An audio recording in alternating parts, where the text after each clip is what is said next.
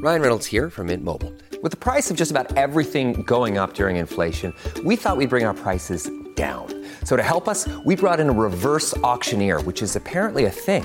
Mint Mobile Unlimited Premium Wireless. How to get 30, 30, bit to get 30, bit to get 20, 20, 20, bit to get 20, 20, bit to get 15, 15, 15, 15, just $15 a month? Sold! Give it a try at mintmobile.com/switch. $45 up front for 3 months plus taxes and fees. Promo rate for new customers for limited time. Unlimited more than 40 gigabytes per month. Slows full terms at mintmobile.com. At Evernorth Health Services, we believe costs shouldn't get in the way of life-changing care, and we're doing everything in our power to make it possible. Behavioral health solutions that also keep your projections at their best? It's possible. Pharmacy benefits that benefit your bottom line? It's possible. Complex specialty care that cares about your ROI? It's possible. Because we're already doing it. All while saving businesses billions. That's Wonder made possible. Learn more at evernorth.com/wonder. What is the GameStop short squeeze? Thanks for asking. You may have seen headlines about it in recent weeks, and it's certainly one of the financial stories of the year so far.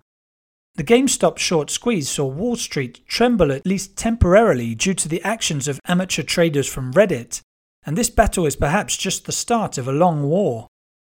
To understand the short squeeze, let's go back to the beginning. GameStop is an American chain of video game stores, which has a presence in many countries across the world. It's well known among gamers, but has been struggling of late due to competition from digital distribution. That might sound like sad news, but some American hedge funds saw an opportunity to make money by effectively betting on the company's stock falling in value. That's known as shorting, and it's seen as a form of vulture capitalism because of the disregard it shows for the businesses in question. How does short selling actually work in practice? Okay, it's a little complicated for novice traders, but let's try with a simplified example. Say you expect the value of a company's shares to drop. You borrow a single share in the company from someone and then immediately sell it. When the value drops, you can make a profit by buying back a new share at a lower price and simply paying it back to the original lender. This is what some hedge funds like Melvin Capital did with GameStop, but in far higher quantities than a single share, of course. So what went wrong for the hedge funds in this case? They weren't counting on internet amateur traders noticing what they were doing, and more importantly, deciding to do something about it.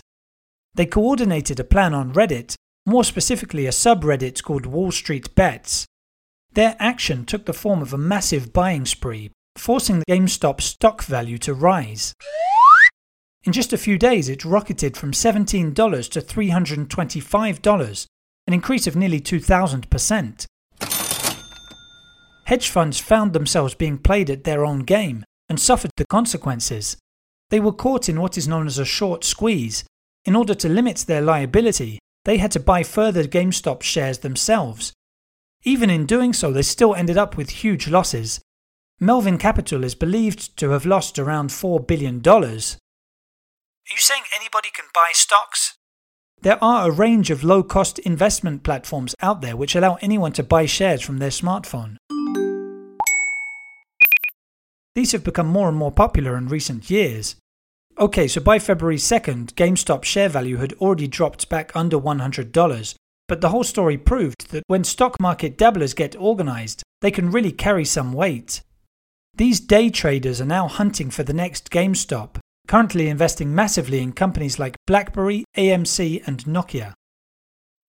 There you have it. Now you know what the GameStop short squeeze is. In under 3 minutes, we answer your questions. What would you like to know about? Use the comments section to ask your questions on the podcast platform.